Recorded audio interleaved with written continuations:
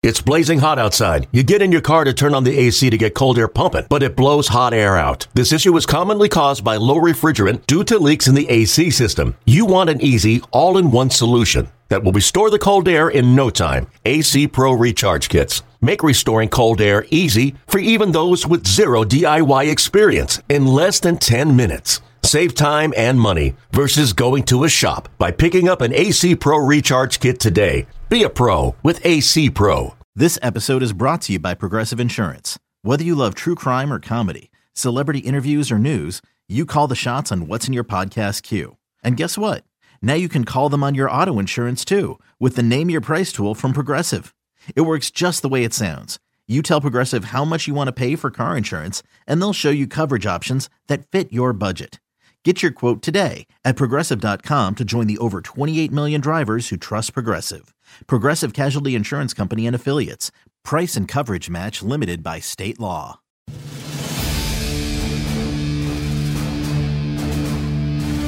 The following is a presentation of Radio.com Sports.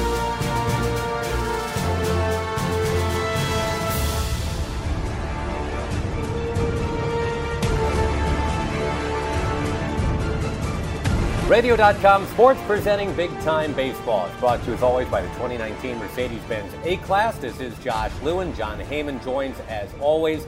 Every week we're bringing you insight into the top storylines across Major League Baseball. We've gotten past the trade deadline, of course. Now we're getting towards the end of the season, and there's all kinds of intrigue right in the middle of that sandwich. We're going to be talking to general managers today.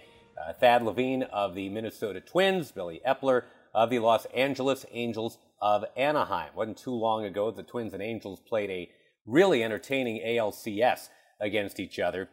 One team has a chance to be in the ALCS again, one does not for this year.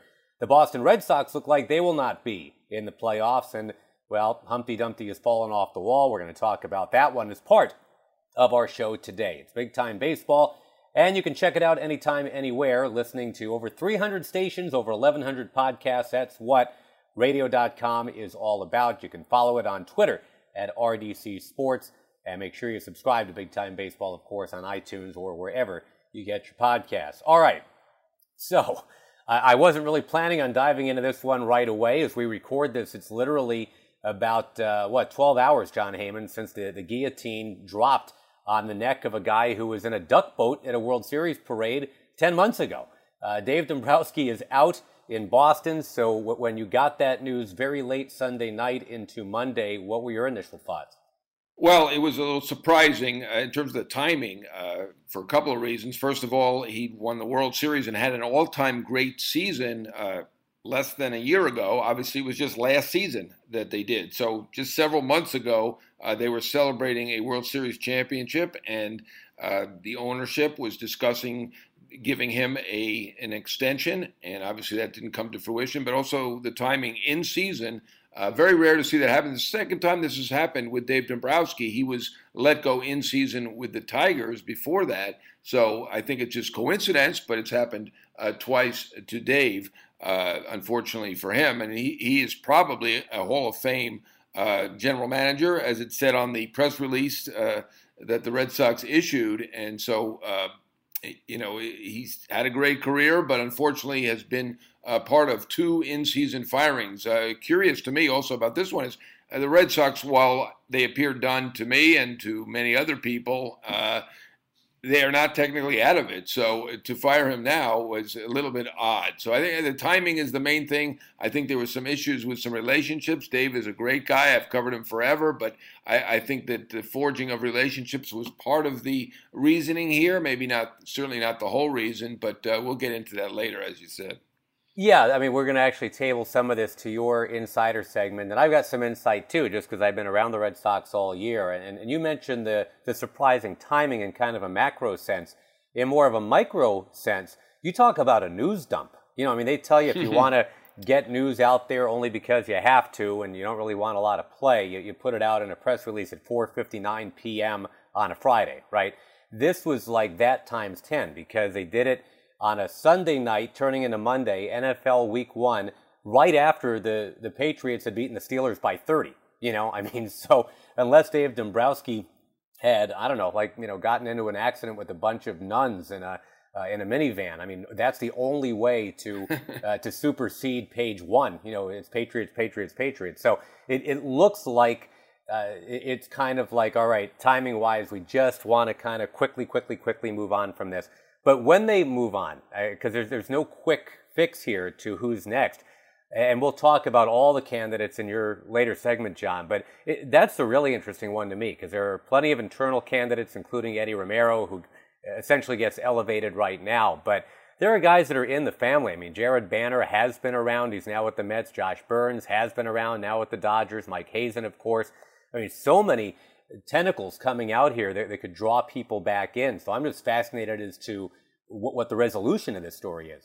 Yeah, I have one most obvious, at least to me, candidate in mind, and I have not spoken to ownership about this, but there's one guy I think that stands out as an apparent candidate, and there's another big name I think who's an intriguing one, and I'll certainly talk about that later. But you're right, there's probably a dozen guys that could be mentioned, and they're going to have an intriguing setup right now with four-headed monster, shall we say, in charge, including Romero, O'Halloran, and others. So we will see. It's going to be interesting because that is a very big and prestigious job in baseball, no question about that.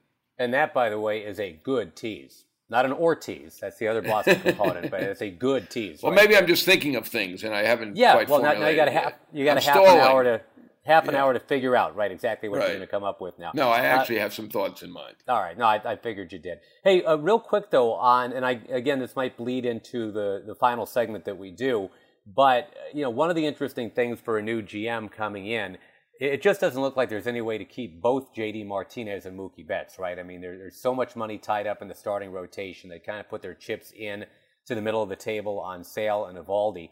And yeah, I'm sure they were going to really try to keep one of those two great outfielders. But I mean, is it possible Jackie Bradley Jr. is a free agent too coming up? I mean, could there be almost a complete outfield overhaul in Boston? I mean, nobody would see that coming. It's possible. I do think, well, it doesn't seem likely they keep them all. I think it's likely that they do keep one or two of them. And obviously Benintendi will still be there. So, he will still be around. I would say Bradley is probably unlikely. Betts has made it clear he's going to be a free agent. Does that mean he's definitely leaving? No, not necessarily. You can still sign with your old team as a free agent. JD Martinez is another interesting thing we'll talk about on the inside segment. And right now that looks iffy as well. So this past weekend, and it's a wraparound series continuing into this week, it was Yankees-Red Sox, and for the Sox to have any chance to really keep competing, keep dog paddling here in the playoff chase, they were going to have to sweep the Yankees. They did anything but. And they used 23 pitchers in 3 games. I mean, it looks like clowns coming out of a Volkswagen in that bullpen right now. They've got 22 pitchers total, John, on their 40-man roster. 21 of them are now with the Boston Red Sox currently. I mean, a couple of them on the injured list. But if you're Double-A guy Dennis Reyes, you got to be looking around like, what is it, my deodorant? I mean, everybody else is here. I'm the only guy out of 22 that's not in Boston. So, but that's crazy enough. The other thing I thought was really interesting about that series, I love the fact that you had these 22-year-olds going head-to-head in the infield. Gleyber Torres and Rafi Devers, you have to check yourself to remind yourself that they are 22. And in a weekend derby anyway, Devers had a rough weekend. He had 3 errors Sunday. It could have been 5. Mitch Moreland saved him a couple times. And Torres just had a tour de force kind of weekend.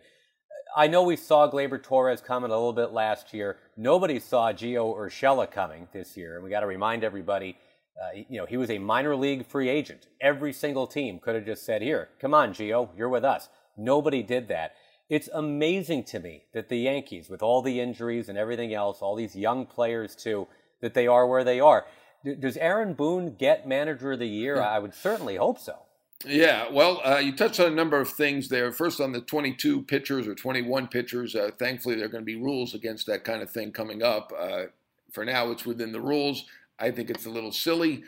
Quantity is never going to beat quality, so that was never going to work. I will say on Dombrowski's behalf, Devers called up and performed last year and helped the Red Sox in their title run, and good for him on that.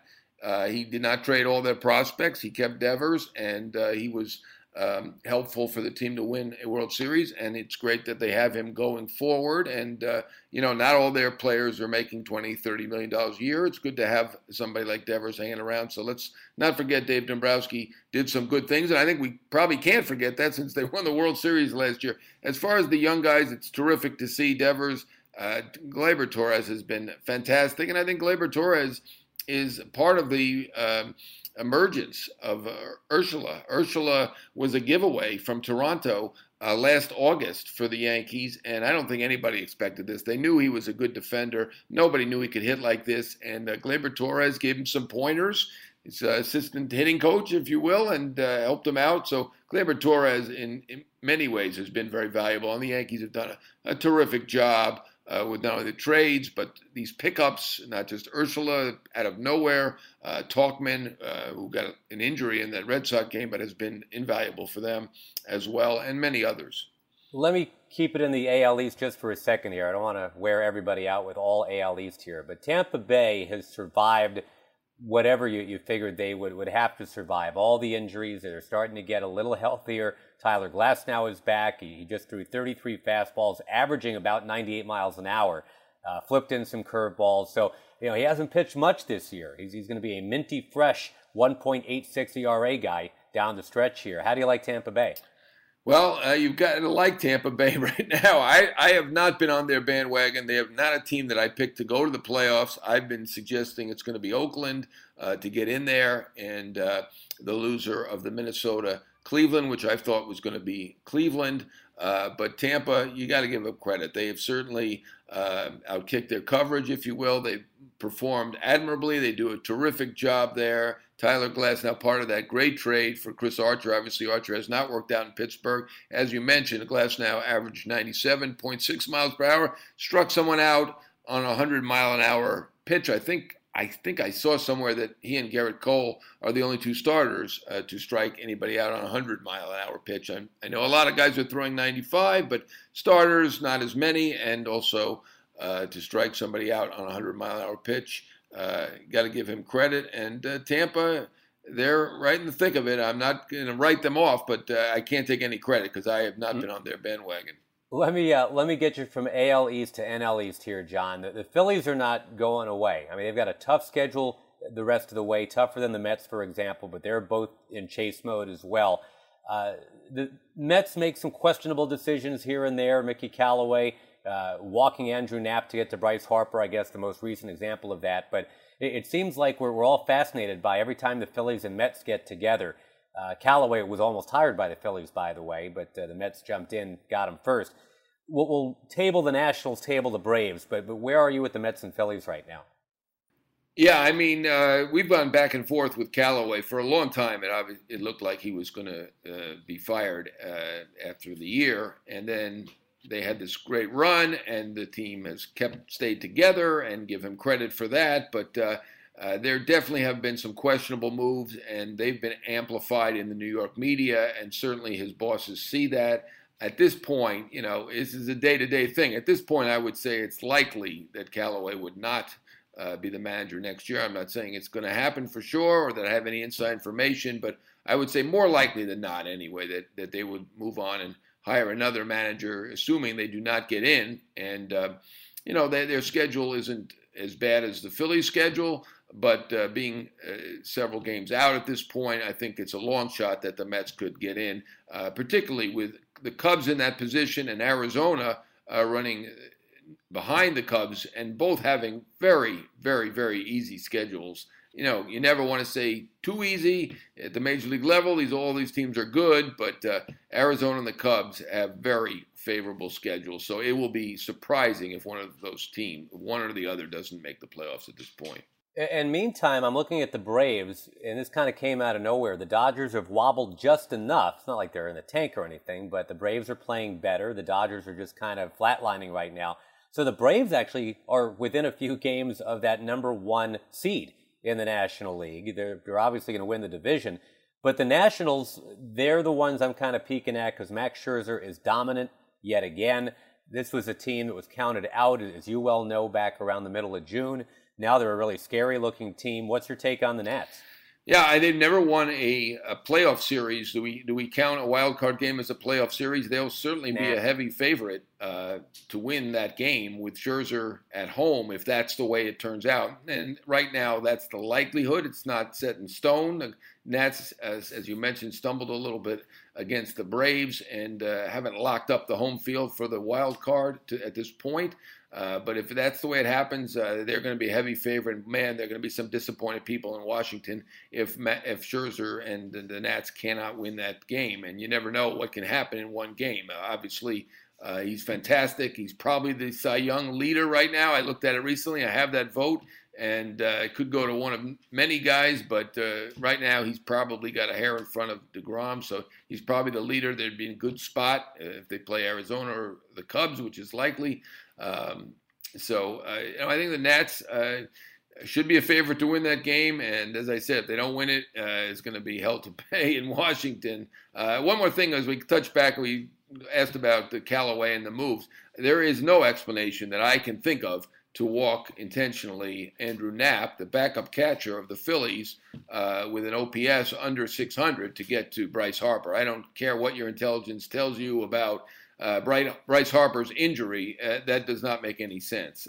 Now, one move does not doom anybody, but there have been probably too many of these moves publicized in Mickey's regard. Yeah, keep your fingernails short if you're a Mets fan, because you're going to be scratching your head a lot, is what it comes down. You don't want to hurt your scalp. So NL Central, the Cubs without Javi Baez now, I still like them. I know you do too. The Cubs and Brewers have a series coming up. The Cubs and Cardinals will play head-to-head 7 of the last 10 games of the season. And maybe if Baez was healthy, I might try to sell you on, hey, maybe the Cardinals end up as a wild card and not winning that division. But Flaherty's been insane. I mean, he's got a 0.59 ERA since the start of August. In fact, his ERA has gone down each of the last 12 starts that he's made, with not one bogey, not one par. Just everything's a birdie for him every single game. So what do you make of the NL Central in its current construct? Yeah, Flaherty's been the best pitcher in the league over the last month. They're riding him. The improved defense. Their defense was as bad as anybody's last year, and it's been almost as good as anybody's this year. They're just playing very well. They have the best record since the All-Star break, and it looks like they're going to win that division and make it hard on the Cubs. They have so many 7 games to go with the Cubs. That's the one part of the Cubs schedule that's tough. And the way the Cubs are right now with Bryant with the knee, Baez likely out with the thumb. They did call up Nico Horner, and that will be interesting and exciting for Cubs fans. Great young prospect out of Stanford. But the Cubs are going to have to play better to get in the playoffs. They have not played well at all. The one thing with Arizona beyond the schedule is the Diamondbacks have played great the last 2 weeks. Yeah, they really have. Hey, we're going to jump over to do AL Central with Thad Levine of the Minnesota Twins in just a moment. But first, I don't want to leave out the AL West. It's the one I guess, way we can get the Houston Astros discussed in this podcast, because they are absolutely worth discussing. Garrett Cole, another 15 strikeout game, gave up 1 hit. It was a 325-foot home run, and that's it. Just one of those Houston specials right there. But he and Verlander both incredibly dominant. Is it fair to say that Houston, even with the Yankees having their great years, Houston, as simply as you can put it, the odds-on favorite right now? Well, I think that's the way people are going to look at it. I look at it as over 162 games, these teams have been about equal. It's probably a coin flip to me in terms of who wins that. In terms of the Cy Young, that's a really interesting one with Cole and Verlander. I saw Steve Phillips suggest that maybe some writers would take up the writer Anthony Fennick's cause that Verlander's having a feud with and wouldn't vote for Verlander. That's not going to be the case. I understand raising that issue, but Anthony Fennick himself has voted Verlander first twice, in 2016 and 2018, and he is not going to hold it against Verlander. Neither will any of the other writers, and Verlander's generally been very good with the media anyway, but that's not part of the issue. When you vote for Cy Young, it's simply going to come down to the best pitcher. Is there a possibility that the fact Verlander's finished close second twice would weigh on somebody? That possibly could be an intangible that weighs in Verlander's favor. But to me, Verlander and Cole, both easily the best pitchers in the American League, both deserving of a Cy Young. That's going to be an interesting race. In terms of the Astros and the Yankees, I'm not going to pick a favorite. They're equal to me. I know people will like the team with the better starting pitching, but I don't think that's held out as a sound logic over the past several decades. Otherwise, we would have crowned the Atlanta Braves the champion 5 times or more, not just once. Well, it sure looks like the AL West will have a trifecta. I mean, if indeed there's going to be a Cy Young there, they're going to have an MVP with Mike Trout, and certainly Rookie of the Year looks pretty good for a Houston Astro, too, the way that Alvarez has come up and done his thing. So we'll get with Billy Epler on more AL West in a bit, the Angels GM. But we have Thad Levine, and we're going to talk about the AL Central because he's in charge of the Minnesota Twins, as you may know. That's coming up right here, Big Time Baseball. Hey, this is Cody Decker from Swings and Misses, the Radio.com sports original, here to talk to you about Hims. Now, baseball has done a hell of a job of ruining my hairline over the years, and quite frankly, my wife can't stand it. Well, thank God I just started taking Hims. Go to 4hims.com. 4hims.com is your one-stop shop for hair loss, skincare, and sexual wellness for men. Now, hair loss gets to be a decision rather than an absolute fate. Hims connects you to real doctors and medical-grade solutions to treat hair loss. These are no snake oil pills or gas station counter supplements. No, this is real medication from doctors backed by science. Use promo code SWING and my listeners get a trial month of Hims for just $5 today, right now, while supplies last. See website for full details and safety information. This would cost hundreds of dollars if you went to a doctor or a pharmacy. Go to 4hims.com/swing. That's 4hims spelled FORHIMS.com/swing. So we promised to do a deep dive into the AL Central, and we might as well start right at the top because the Minnesota Twins are the top. And Thad Levine and his group have done just an amazing job this year. I think a lot of people thought the Twins would be competitive, but not like this. I mean, certainly not hitting a gazillion home runs and pitching the way they've pitched. So, Thad, I guess first of all, welcome and thank you for doing this. But in your wildest dreams, when you sit down and construct, okay, here's what I really think is going to happen. Here's our A game. This is the best possible model we can put together. You didn't really see this many home runs, did you? Well, I am by nature a wild dreamer, but I would say no. A lot of people have asked us the question, did we specifically architect a 25-man roster which would yield this number of home runs? And I can't say that we did. I mean, I certainly think when we made our offseason acquisitions, each individual guy we viewed as like a real value addition. It wasn't towards an eye of amassing power exclusively, but that being said, I think we knew in the acquisitions of C.J. Cron, Nelson Cruz, and Jonathan Schoop specifically that we were going to be adding real power to the lineup. Marwin Gonzalez has played all over the field, probably a little bit less of a power acquisition and more of a versatile, dynamic championship caliber player. But where we've gotten some power, we certainly could have anticipated what our catching core has done between Mitch Garver, Jason Castro, Williams Astudillo. Yeah, I think we're still maybe leading the league in power production out of that position. Not something we contemplated. And then we were hopeful, but certainly we didn't know that our young core was going to take a step forward like they did. And we've seen real gains from guys like Max Kepler. Eddie Rosario has maintained what he's done over the years.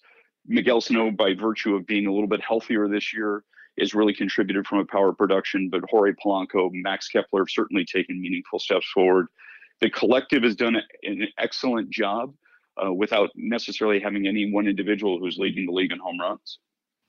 Hey, congratulations, Thad. Terrific season. I know it's not over, but I also wanted to thank you. It's rare that I get a prediction right. I went to your spring training camp in Fort Myers late, and boy, you were hitting a lot of home runs in spring training too, and I just became convinced that you guys could pull off the division. And there were a few people who felt that way as well, but Josh and I discussed the favorites in the AL, and I think most people in the know are expecting the Astros and the Yankees to be a favorite. Now, your team has played fantastically, just about on the level with those two teams this year. What do you see going into this? Do you feel like there's confidence you guys can pull off what would be seen as an upset? And if so, what do you like about your team going into the playoffs? So, John, and I appreciate everything you said, and mostly I appreciate your faith in the club and your foresight there. I would say this. I think the first things first, one thing that has kept our team sharp all season is the awareness that the Cleveland Indians are an excellent team, and that I think we've really viewed them as the class of the AL Central until the season is over and we're sitting atop the division. And I think till that day comes, I think we're viewing it, they're the team we're trying to chase. So I think we still have a lot of work yet to be done. This community has not won the division in quite some time. The Minnesota Twins fans have not been treated to home playoff games in a while. We've had a few flirtations with the wild card process, and it hasn't gone necessarily well for this franchise. So I think that's the first step for us is a demonstrative one, and it's to unseat the Cleveland Indians as the class of the American League Central. Secondarily, to your point about the playoff caliber teams, I certainly think that most national pundits do view the Houston Astros and the New York Yankees as a cut above in the American League, and quite frankly, maybe in the major leagues. Those two teams are very mature rosters with a lot of championship caliber players on them.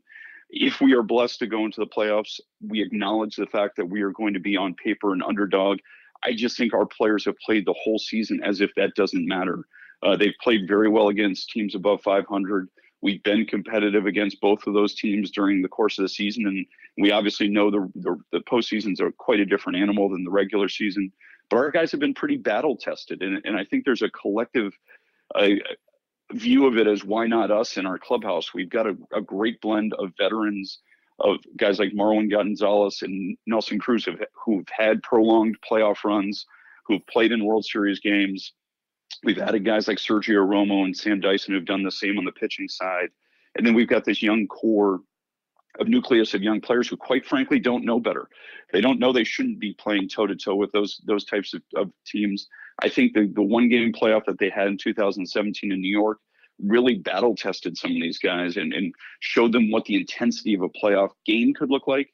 I think they're dying to try that out over a full series or ideally multiple series. Hey, Thad, I swear we didn't bring you on to talk about other teams, but since you brought up Cleveland, one thing, and I really do appreciate your healthy and very honest appraisal and admiration of what they've done. Lindor keeps raking here as we get down the stretch. I think the only hitter in the American League with more extra base hits right now is Rafi Devers. Santana's been great, but obviously with Ramirez hurt, Naquin hurt, depth is always an issue, right? And you hate to see it come to that, but do you start thinking about that, just about how mortal all these teams are? I mean, if you don't have depth, it's just a killer this time of year, right? Well, I think it started last offseason, Josh, when we tried to do an honest view of how we stacked up against the other team in the American League Central. You clearly look to Cleveland as the class of the division, and you try to prognosticate the gap between their talent and our talent. And we felt we were a little bit behind. Now, we made some moves this offseason to aggressively try to close that gap. And maybe they didn't necessarily make as demonstrative moves to hold us at bay. So we felt we walked into the season with the gap having closed a little bit. But we're monitoring that from the first game to the last. As we sustain some injuries, they sustain some injuries. They have a few guys step up and perform at a level that we didn't expect. We too do the same. And so it's kind of a living organism as we're going through the season. We're constantly tracking the ebbs and flows of the people that we are most directly competing with, in this case, the Cleveland Indians, and trying to reassess what are our true playoff odds. We're very respectful of the national pundits' view of that. We factor that into our calculations as well. But that's ultimately what inspires Derek and I to walk down the hall, to go see ownership and say, it's time for us to push a chip in or two right now, because we think we can close this gap, possibly even eradicate this gap, and put us in a position where we should be not just an underdog to win the division, but possibly even the favorite. And the moves that you made over the winter, by and large, have all worked out nicely. Baldelli, I thought, was fantastic from the start, and he's done a terrific job. But the player moves also have been excellent. Marwin and Crone and all the others, Scope. But I want to ask you particularly about Nelson Cruz, a guy that you knew from Texas. Is that what spurred you to go sign him at his advanced age and give him a deal? And then I guess he has an option, but I mean, at $12 million, what he's done, that's basically a fait accompli at this point, the way he's performed. I think we looked at this offseason and we had some very specific goals that were guiding our decisions. And they were in short order. We recognized that Cleveland had a little bit of an edge on us, but that we were going to do everything we could to try to close that gap in 2019 without doing too much harm to 2020 and beyond. And by that, we meant we weren't going to trade a lot of our future high-end prospect capital this past offseason for short-term gains. We also weren't going to try to sign players to extremely lengthy, robust extensions. We wanted to keep our payroll flexibility for 2020 and beyond. And that's where you look at a guy like Nelson Cruz as, in our minds, this offseason, probably the position where we could impact the team most powerfully with one move. We signed him to a one-year deal with an option. As you said, it's turned out to be tremendous value so far. His performance on the field, I think we were pretty confident about, despite the fact that the calendar flipped over and he turned 39 years old. But the makeup, John, that you referenced, I think was a significant part of our decision.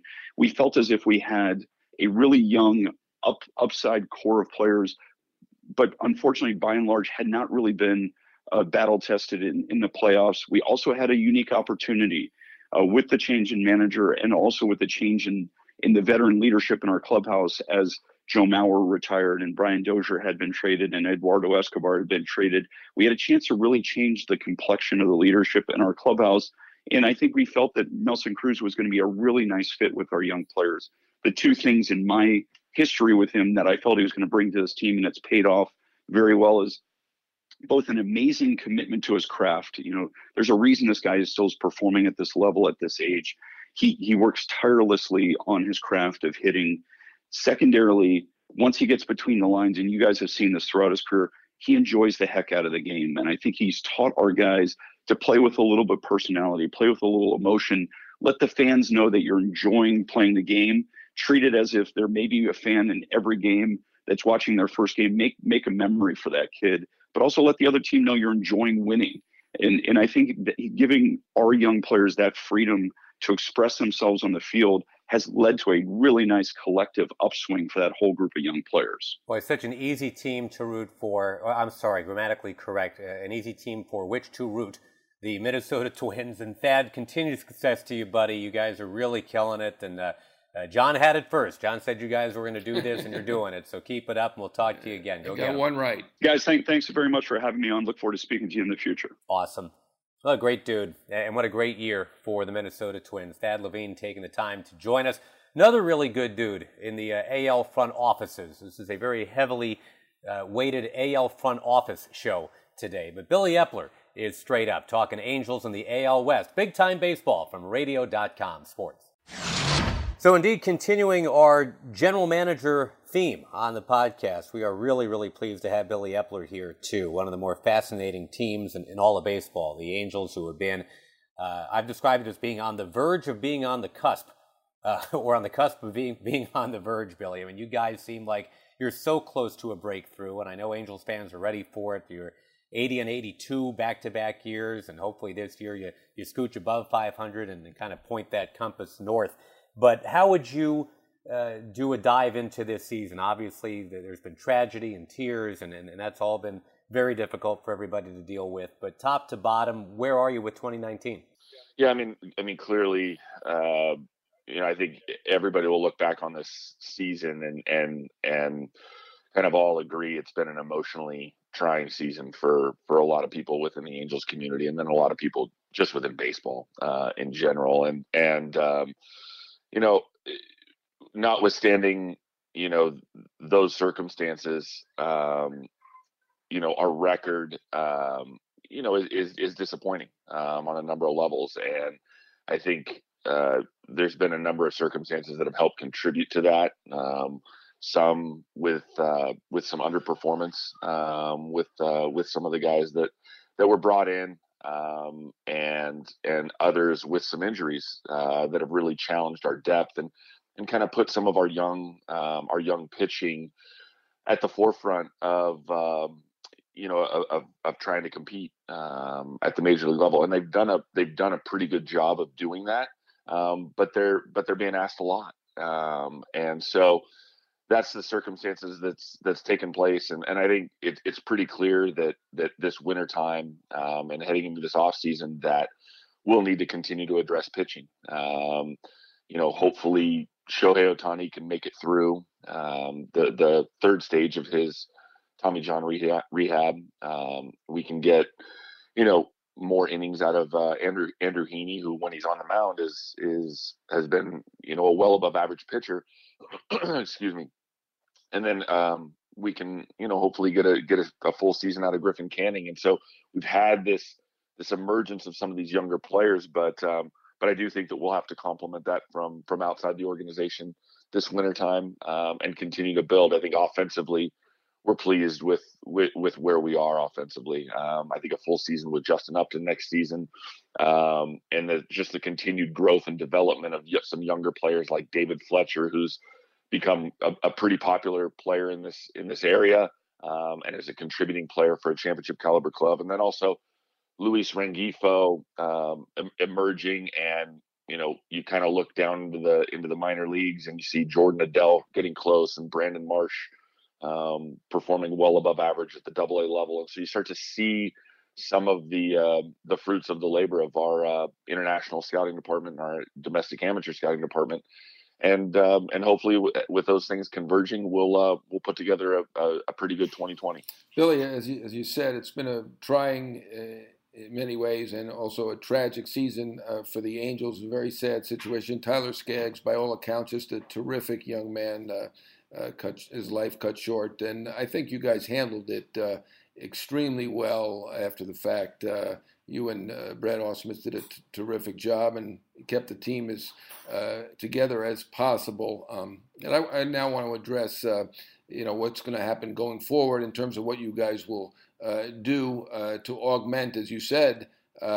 You've got some good prospects now. The prospect situation much better than it had been a few years ago. But I think you would agree that the team needs to augment, particularly in the pitching category.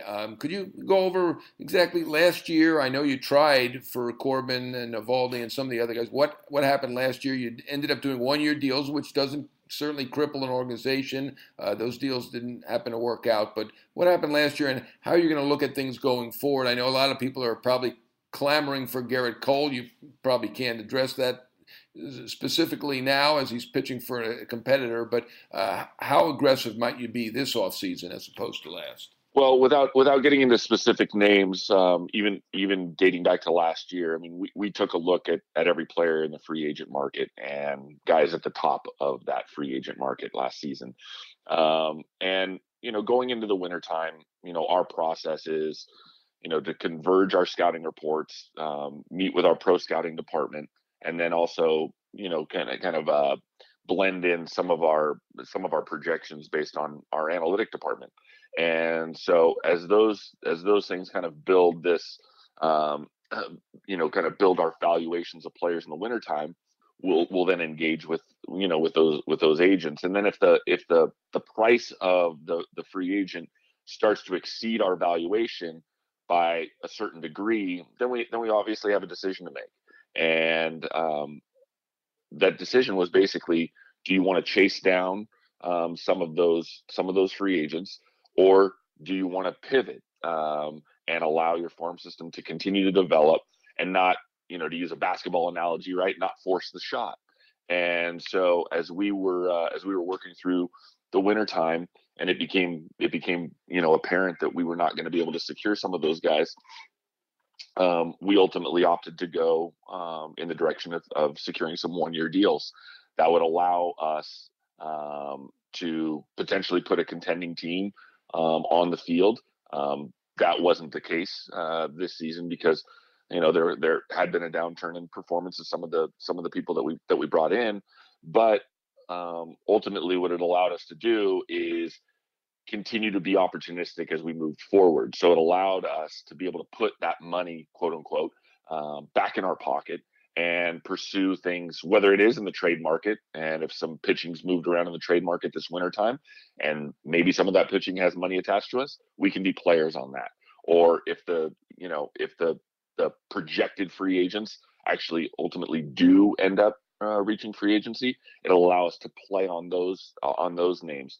Whereas if we would have chased down and did force the shot, we would probably have to be a little bit more cautious this wintertime with anything that we pursue. So that was the mindset behind the pivot last season to then pursue some one-year deals so that it would allow us to remain opportunistic, and it would give young players, Griffin Canning, Patrick Sandoval, Jose Suarez, Luis Rengifo, David Fletcher, Joe Adele, Brandon Marsh.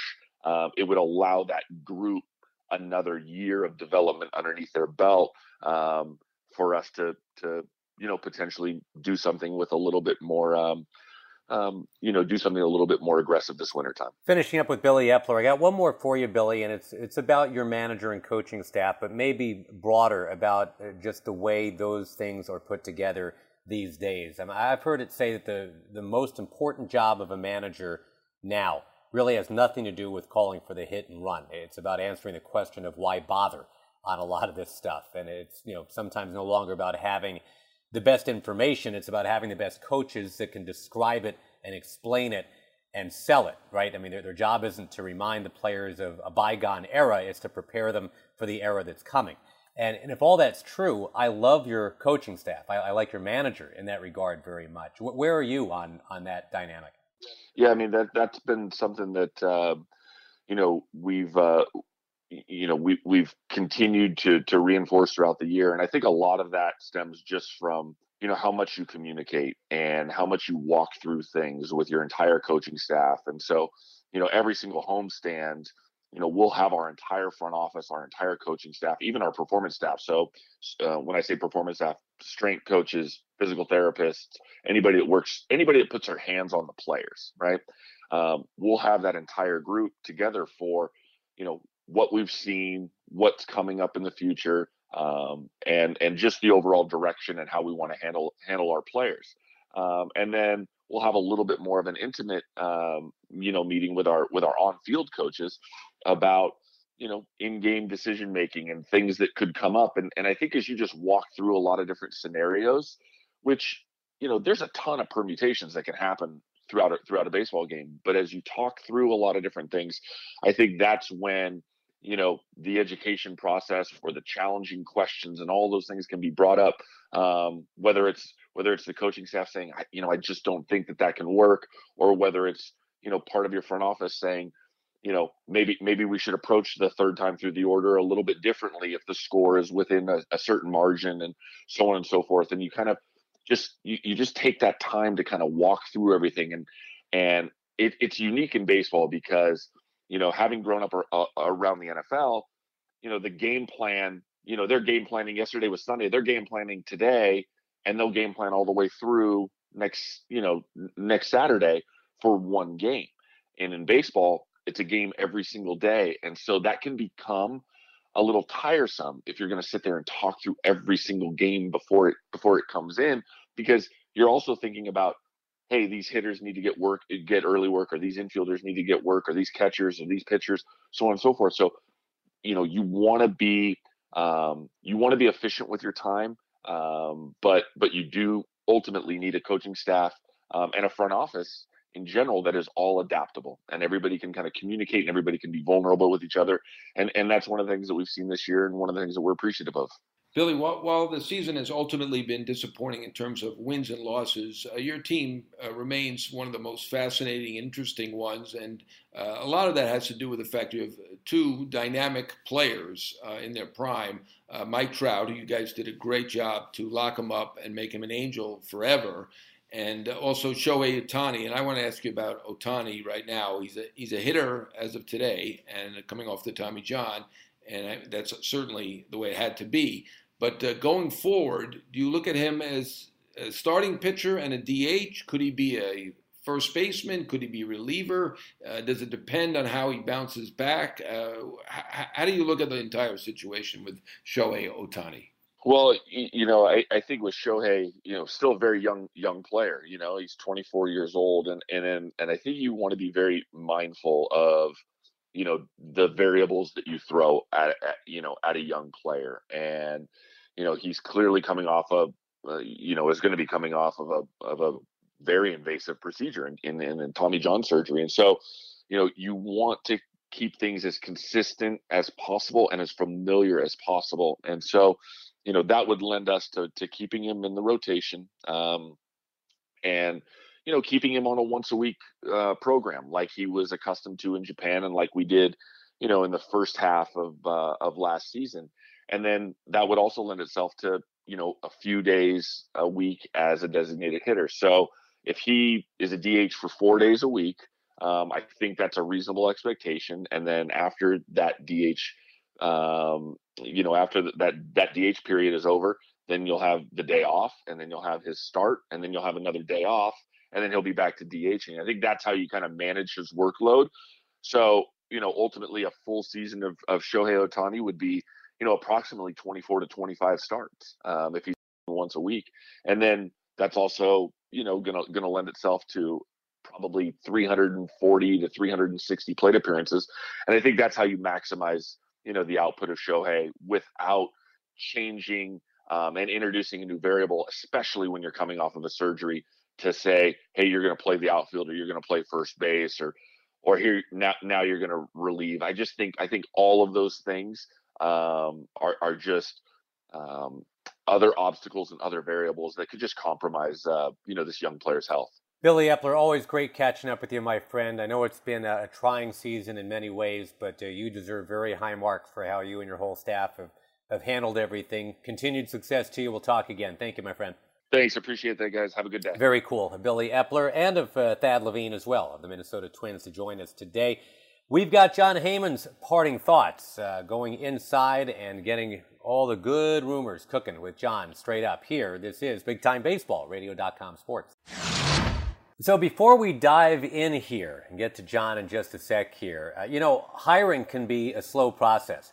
And Cafe Altura's COO, Dylan Miskowitz, needed to hire a director of coffee. So he went to ZipRecruiter, posted his job, found the best person for the role in just a few days. How? ZipRecruiter's technology finds people with the right experience and invites them to apply to your job. It's no wonder that 4 out of 5 employers who post on ZipRecruiter get a quality candidate within the first day. And right now, try ZipRecruiter for free at the web address ziprecruiter.com/enter. That's ziprecruiter.com/ENTER. ZipRecruiter, the smartest way to hire. So as we get towards the end of not only this podcast, but of the regular season, I thought it would be timely to get Jon's take once again on the situation in Boston. That's kind of the big news at the start of the week, that Dave Dombrowski is out. And maybe it's not all that complicated if you really break it down, Jon. I mean, if the Red Sox are looking to reconfigure some things, and if they're looking to replenish a farm system, if they're really going to have to grow old or not grow old with Mookie Betts, whoever's going to be there, say, in 5 years, should probably be the guy doing the contract now. So if that's not going to be Dave Dombrowski, why not go ahead and turn him loose? But here we are just a little past Labor Day. The Red Sox are not officially out of the playoff chase for 2019, although it's very close. So we've agreed the timing is a little strange, but where do they go from here? What really do you think is going to happen next for the Red Sox? Yeah, I think it's not that complicated. I think you certainly have a big part of the story. They want to have someone they feel is going to be the guy going forward to build the farm system and have an overall plan for the future.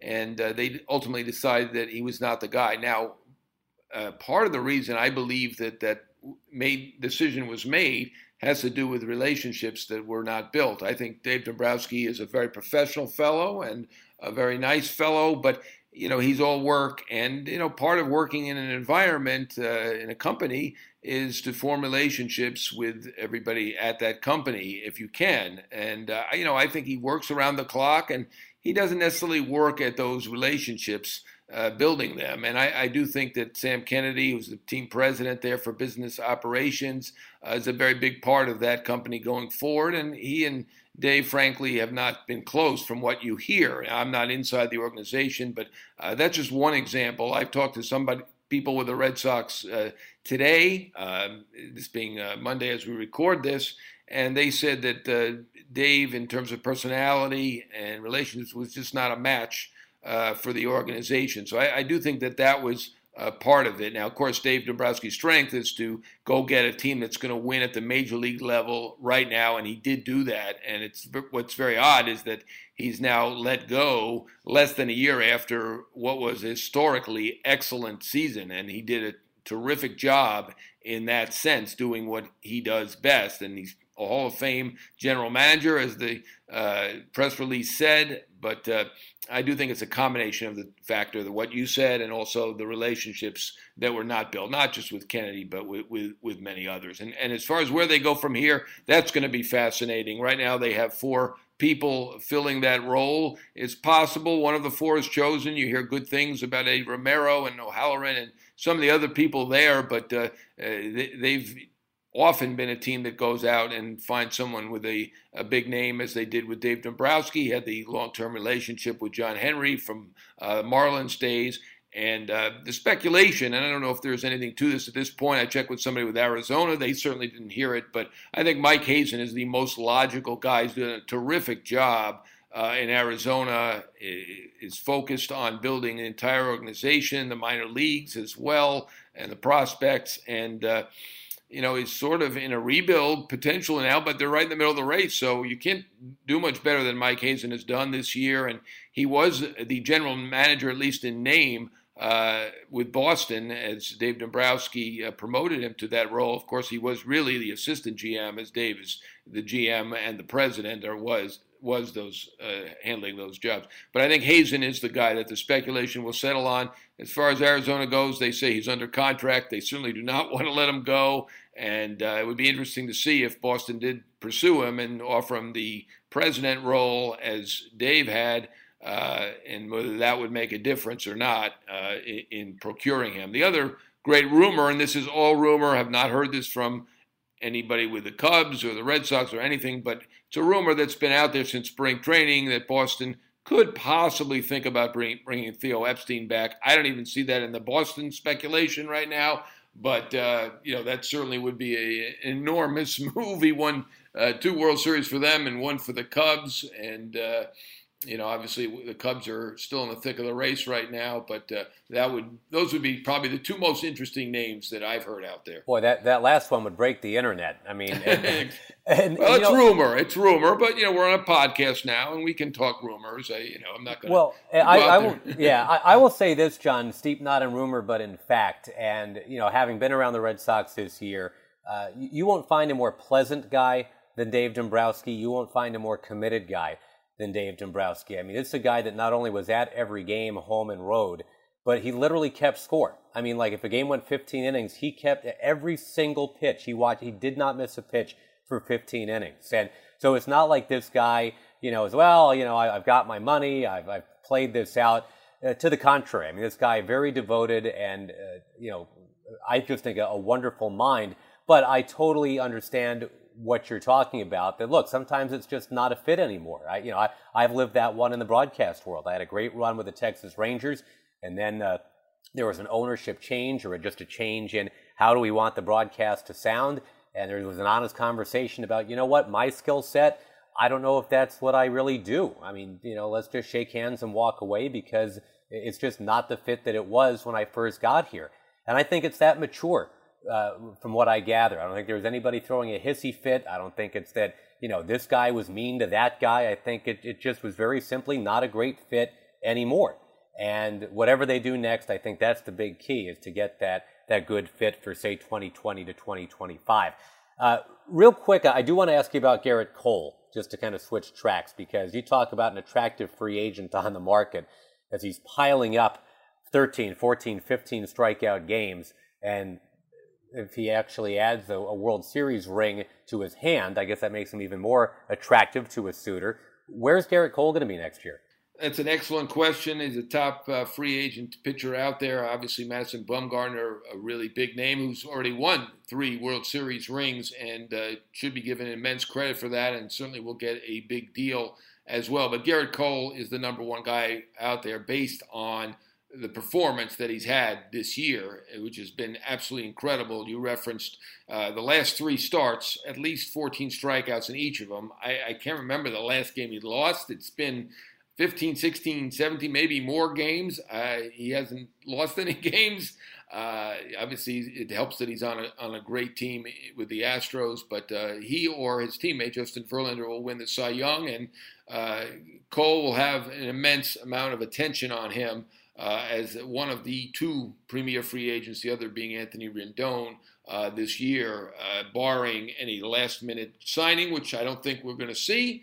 But you never know. The Nats did make a last-minute try for Bryce Harper that didn't work out, and who knows if they do with Rendon. As far as Garrett Cole goes, I think the Yankees are probably the favorite. They obviously need starting pitching. That's been a question all year. They've still been good without him. They made 2 attempts to get him. One, they drafted him in the draft in the first round, so they were hopeful they were going to be able to sign him. I don't know if they offered him a blank check, but they offered him a lot, and Garrett Cole, not from a poor family, was able to say, you know what, I want my education, I want to go to UCLA, and I want to do what my father wants me to do, which was go to UCLA, and then he came out 3 years later and was the number 1 pick of the Pirates. The Yankees had a chance then to trade for him. They didn't want to give up Andujar. They didn't want to give up Frazier. And ultimately, he was sent to Houston instead, where he's become an absolute star. And I do think the Yankees love him. They've loved him forever, and they will make a big attempt to get him. Doesn't mean they always get what they want. They didn't get Cliff Lee when we all thought they were going to get him. The Angels' hometown team, he is Garrett Cole in from Orange County, I think will be a player. We shall see. They've not had great luck with their big signings in the past. I haven't done one recently, but Wilson certainly didn't pan out as far as the dollars go. Hamilton was a disaster. Pujols, I think that was done for TV, and so that worked from that standpoint, but he is not a $30 million a year player at this point, so you could debate whether that's worked out. The Texas Rangers are moving into a new park. They, like the Angels, would like to steal a big star from their biggest competitor, the Astros. I think they're a possibility. Houston could go back and get him. I know ownership, Crane, has said that it's unlikely now that they've got Greinke and Verlander that they could fit Cole in there under the cap or the threshold, but I would not rule them out. It's obviously worked out fantastically. The Giants are a team I think they might be ready to move and do something. His brother-in-law happens to be Brandon Crawford. Whether that plays into it, I'm not so sure, but you never know. And you know what? The Padres, they surprised us the last 2 winters. I wouldn't be surprised if they surprise us again, but that's my half dozen or so teams that I think could go for the top free agent pitcher. Last one for you, John, as we talk about the arch nemesis of Garrett Cole, Trevor Bauer, having landed in Cincinnati. I'm really intrigued by the Reds because it's not just Aquino who's been stealing the spotlight with all these home runs since coming up. Nobody's talking about Eugenio Suarez. I mean, as you and I are recording this, he's got 44 home runs now. He's got 10 in his last 13 games. They've got a fascinating player in Michael Lorenzen. I mean, very quietly, just as Marty Brennaman is leaving, this is one of the most interesting teams in Major League Baseball. So I'm just curious about what you see the Reds may be doing in the offseason. It absolutely is. And, if they had a different ownership or general manager, they might have gone the deep rebuild or tanking route going into this year. But they went for it, and I admire that, and I applaud their ownership for going out and trying to win this year. It seemed to be unlikely. They had moments, certainly early.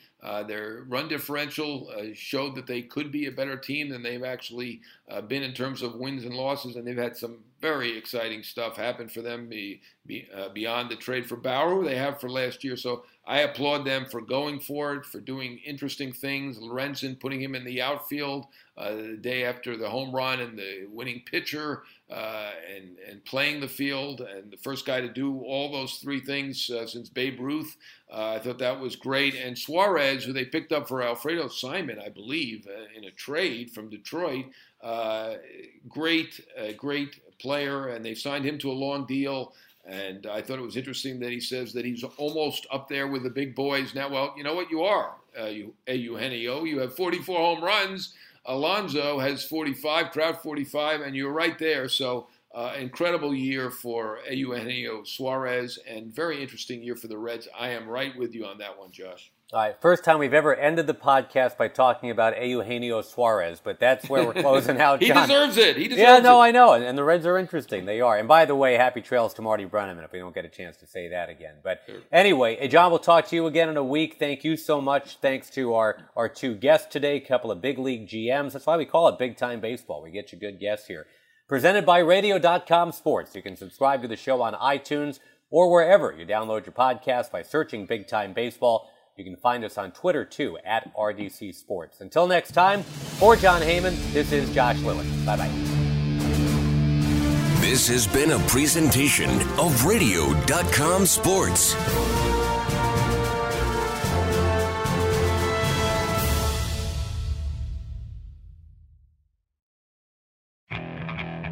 Okay, picture this. It's Friday afternoon when a thought hits you. I can waste another weekend doing the same old whatever, or I can conquer it. I can hop into my all-new Hyundai Santa Fe and hit the road.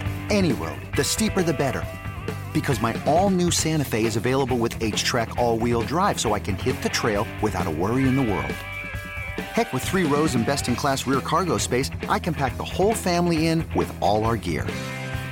We've got available dual wireless charging for our phones, so we'll never lose touch with civilization, and we won't lose touch with the primordial power of Mother Earth. So which is it? Waste the weekend or do something a little more epic? And conquer it in the all-new Hyundai Santa Fe. Visit HyundaiUSA.com or call 562-314-4603 for more details. Hyundai, there's joy in every journey.